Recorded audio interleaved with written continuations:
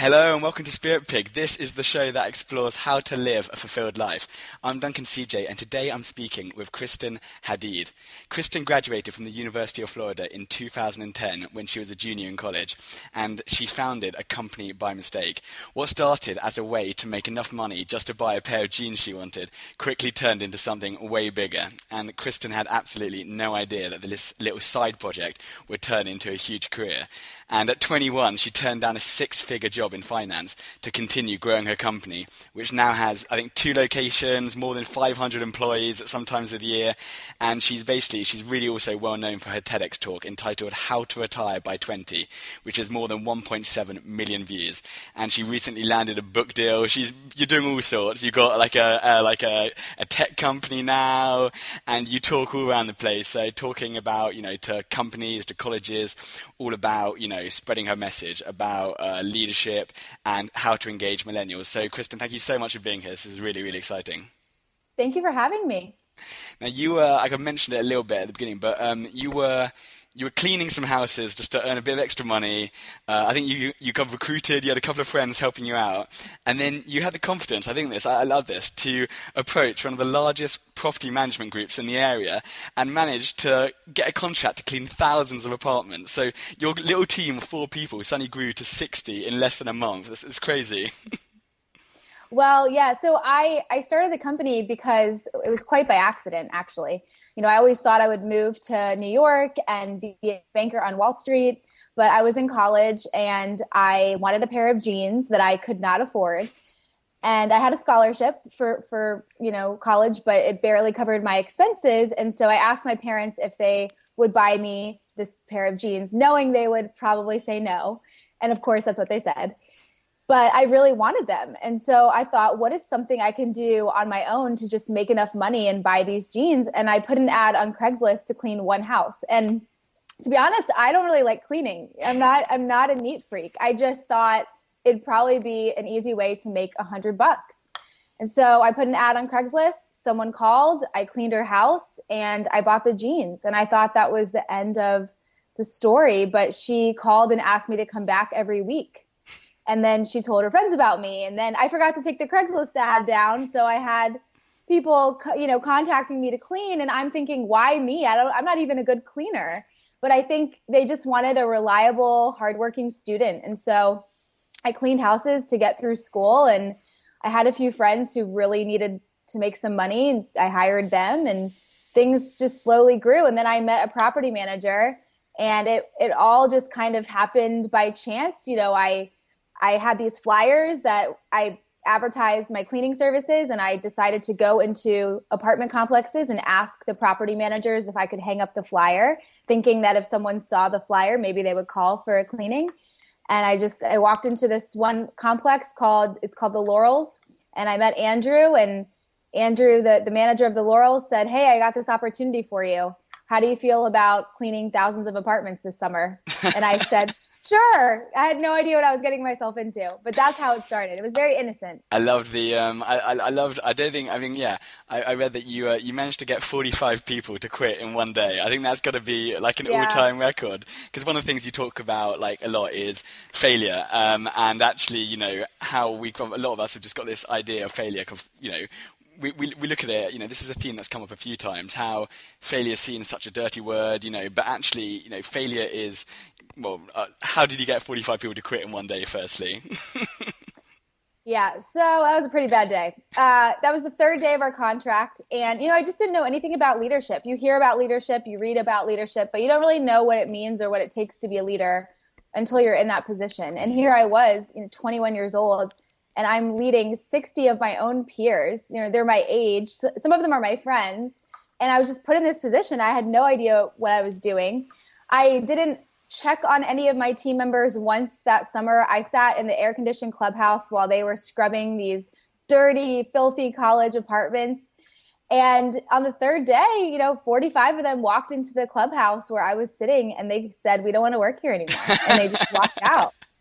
And I'm so glad that happened. At the moment, it was devastating and embarrassing. And the thing was, I was a good person. I just didn't know how to be a leader. Yeah. And so that was a really pivotal moment for me. And I think it really shaped me as a young leader, I had to really reflect and think, well, what should I be doing? You know, how should I be acting? And I realized I have to be the first one there and the last one to leave. And I need to, you know, check on my people and help them and make sure they know how important they are to me. And I was able to get all 45 back. I had a meeting with all of them and I apologized for the way I was acting and I promised to make some changes. But I think the point there is, how did I know at 21? You know, I could have gone out and found 45 new employees. I could have just quit. But not only did I not quit, I also went back to those 45 people and said, hey, we need to talk about, I messed up, you know? And I think back to my childhood. And when I was growing up, we were forced to fail. You know, my parents let us do things knowing that we would probably fail. But then when we failed, we had to talk about it. And even if it was very uncomfortable, we had to say what we would have done differently. And so I think that being raised that way just made, you know, it was an instinct. I just knew I had to get these people back and apologize and talk about my failure and keep moving forward. And that's been a theme in my journey as a leader, for sure. Yeah, because you talk about like how looking back, you know, I think a couple of years in, looking back, you realize that every single time you failed, something great always, you know, happened after that. Oh yeah, every time. And I mean, there are so many failures. You know, I spent a part of my loan on sushi and sake bombs for my friends and I. You know, but I'm so glad because I learned how important it is to manage your money after that, you know? And so every time I messed up, I look back and I think, wow, it was a really dumb mistake, but I'm so glad I made it because it made me a better leader, better, you know, person. And it shaped me. Failures always propel you forward if you let them. And you talk also about, you know, you talking about the home you grew up in and how like failure you almost encouraged. Like another thing, like curiosity. This was a theme and like a word that, you know, I kept on hearing again and again, you know, and it was in your home in particular. Curiosity was constantly nurtured. It was constantly encouraged. How like integral do you think that was to just everything that's come on, you know, your development, you know, since then, having that, you know, that curiosity just about everything around you?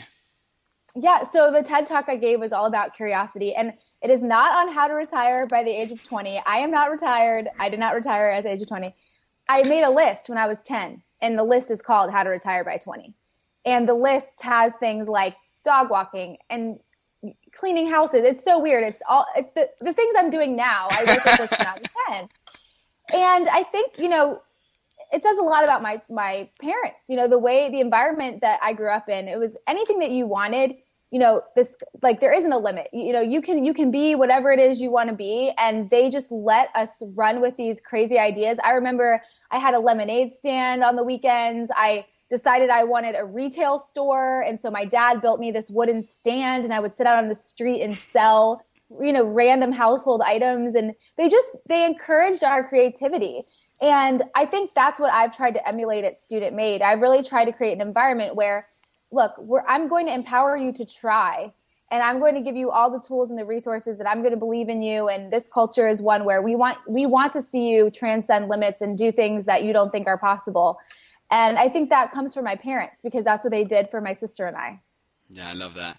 And like your dad, you know, he's a lawyer, and he would actually turn down cases which could have made him huge amounts of money simply because they didn't interest him, and he encouraged you guys to only like invest your time and energy into things that you're truly excited about. I love that. I think we've had about a couple of interviews with just some amazing parenting advice. And I'm clocking these ones for when I've got kids. I'm like, shit, I've got to do that, because I just think what an amazing sort of like role model, because you know, by so many things we're often told we've got to just, you know, do this or do that just to, you know, get work experience to stuff we're not necessarily interested in, and going down careers, you know. And hey, just, you know, if you're not interested, you're not excited by something, then forget about it and find that things which does excite you. And I love that. That wasn't so much a question, more that I got to clock that to myself. But yeah, what a cool role model. Well, I turned down that job in finance that had a great salary, and I think it's because I watched, like you said, I watched my dad. You know, he's a lawyer, but he doesn't make a ton of money. Yeah. He chooses cases that are interesting to him. He specializes in land use law. That's his thing. He loves it. But he's so happy and fulfilled. And I always thought, man, I want that in my life. And I chose cleaning. And everyone around me said, what are you doing? I mean, out of all the industries in the world to choose, you know, it's not very glamorous, but I was excited about it. Yeah. And I think another story about my dad, that's, I don't know if I share too often. So he's an attorney, and when I incorporated my business, I actually had a different name. It was not Student Made. And my dad warned me. He said, before you incorporate, you should make sure that you're the only one, with this name. Make sure there isn't another company who owns the rights to this name. Well, sure enough, I didn't do my research, and I incorporated, and I ended up choosing the name of a major cleaning franchise.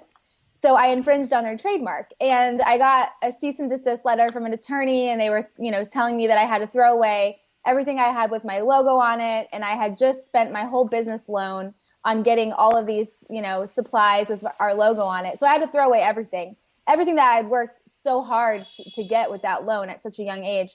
Well, I later found that my dad he knew I was infringing on someone's trademark. And so, how hard is it as a parent to stomach that, to watch your child it was a $10,000 mistake, after I'd worked so hard to get that loan. Now I'm back at negative 10,000, but what a lesson. I always do my research now. And so I think from that, I've learned. I was very angry when I found out, I was very angry at my dad, but now I'm so thankful, and I'm so grateful that my parents had the courage to let my sister and I fail like that. And I try to do that in our culture at Student Made, because something I really see with millennials, which is the age group that we mainly employ. Millennials are 18 to 34 right now. I see this lack of confidence. And it's because they haven't failed really on their own. There's always been someone there helping them up. We grew up, I'm a millennial. We're a generation of helicopter parenting. And a lot of times the first time they're failing is at work. And so we create an environment that's safe for failure. We push failure. We encourage it.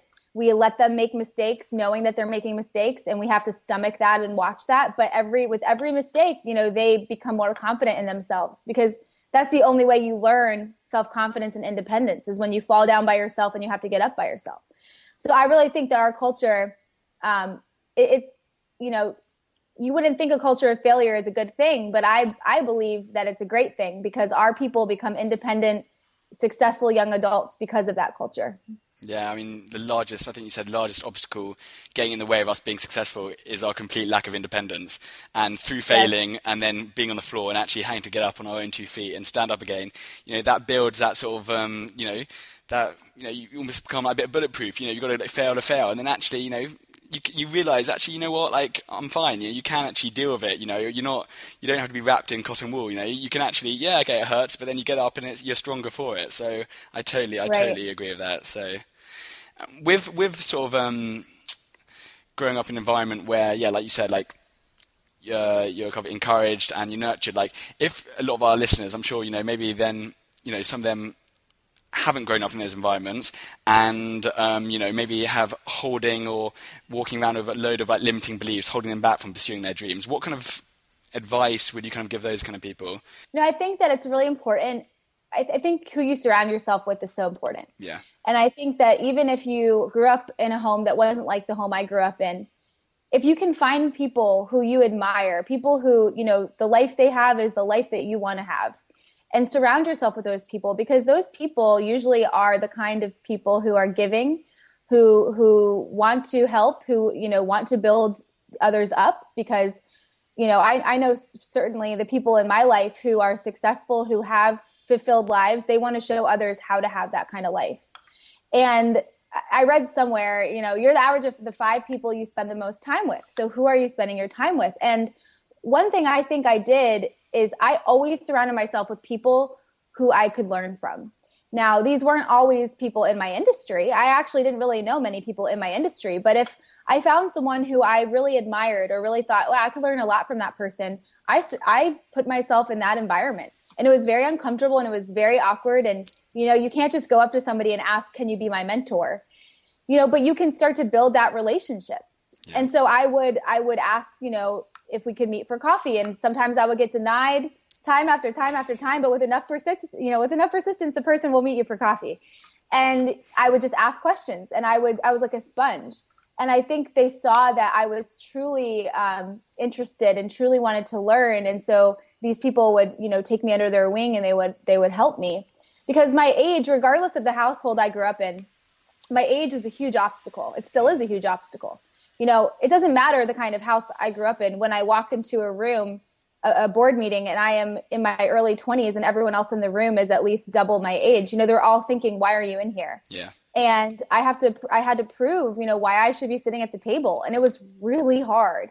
So I read a lot of books. I tried to read 2 books a month. And I tried to purposely put myself in situations that were uncomfortable so that I would grow, so that I would, step outside of my comfort zone. That's where the learning and growth happens. And then I surrounded myself with people who I admired and I could learn from. And I think anyone can do that, regardless of how you grew up or what baggage you're carrying. It's harder, the more limiting beliefs that you have, but you're your own obstacle.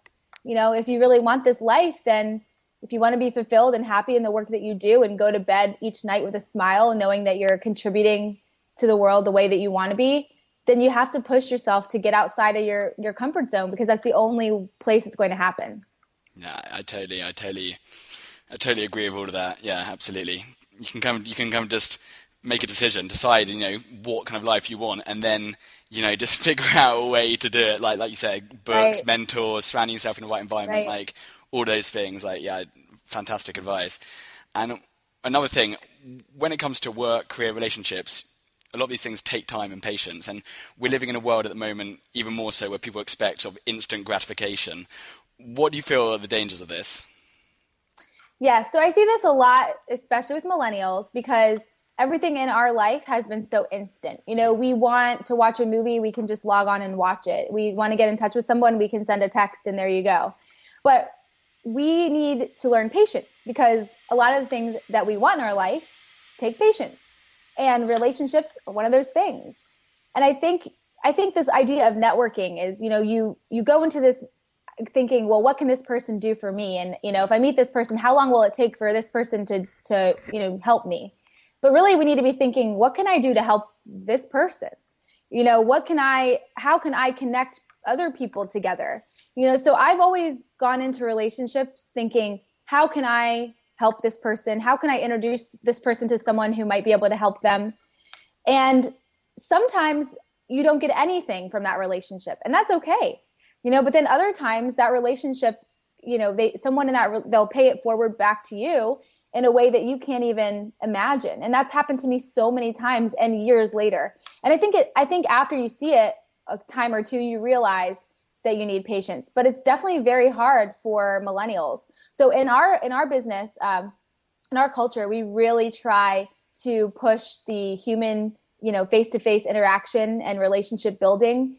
We don't hide behind our cell phones. We teach a communications class to all of our students. And in the class, they learn that words are only 10% of communication. So when you're sending a text, you're only giving 10%.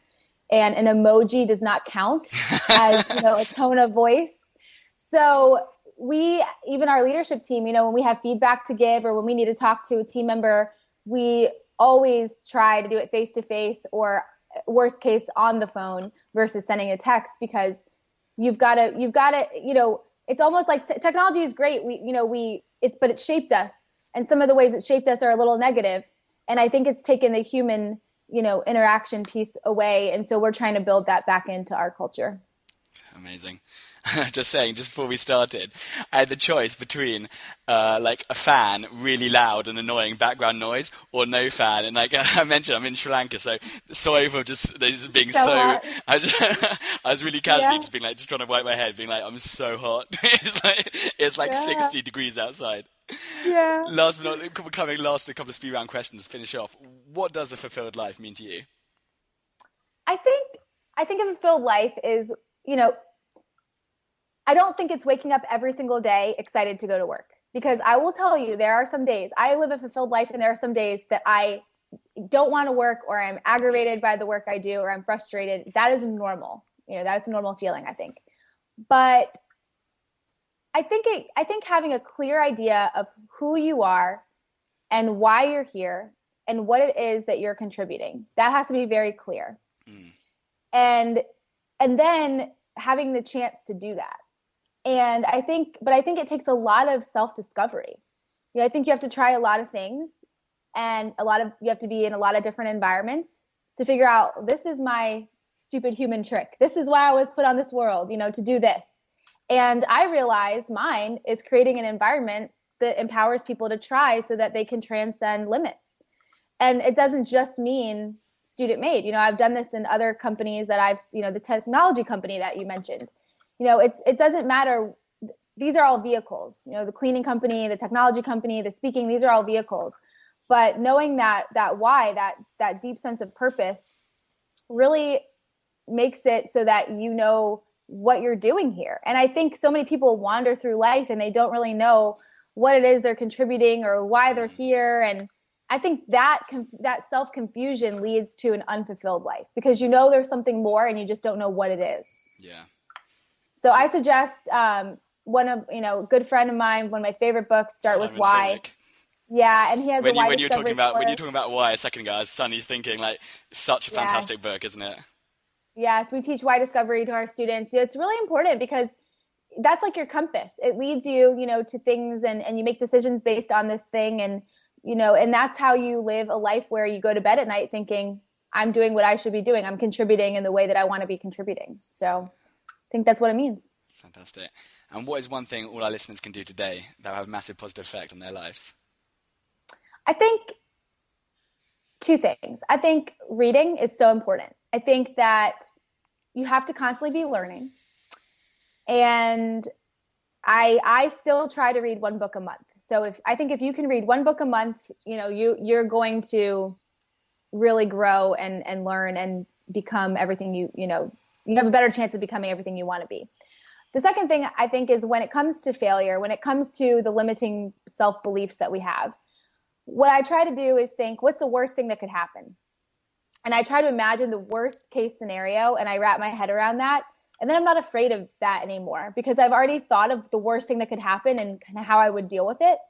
And that allows me to push forward and that fear goes away. So read, grow, the minute you stop growing, I believe, is the minute you start dying. And that sounds morbid, but that's what I believe.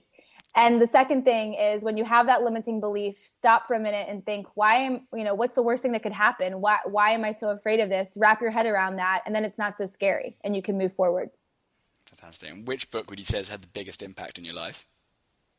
So I love Start With Why, one of my favorite books, highly recommend it. But Delivering Happiness, The Story of Zappos, is a book that I read when I was in college that really shaped the culture of Student Made. It's what led to our core values. And so that book just has a special place in my heart because it shaped so much of the company that we have. But great book about how Zappos built their company and built the culture around their people. Last but not least, how can people stay in touch, find out more about you and your work? Well, I have a website. It's just KristenHadid.com, or you can go to studentmade.com and I have a blog. And yeah, we're doing some exciting things. The book will be out in 2017, so we're excited to share our story and our message with the world. Kristen, thank you so much. This has been so fun talking to you. From the absolute sauna that is Sri Lanka, I can now just jump in like an ice bath or something. But yeah.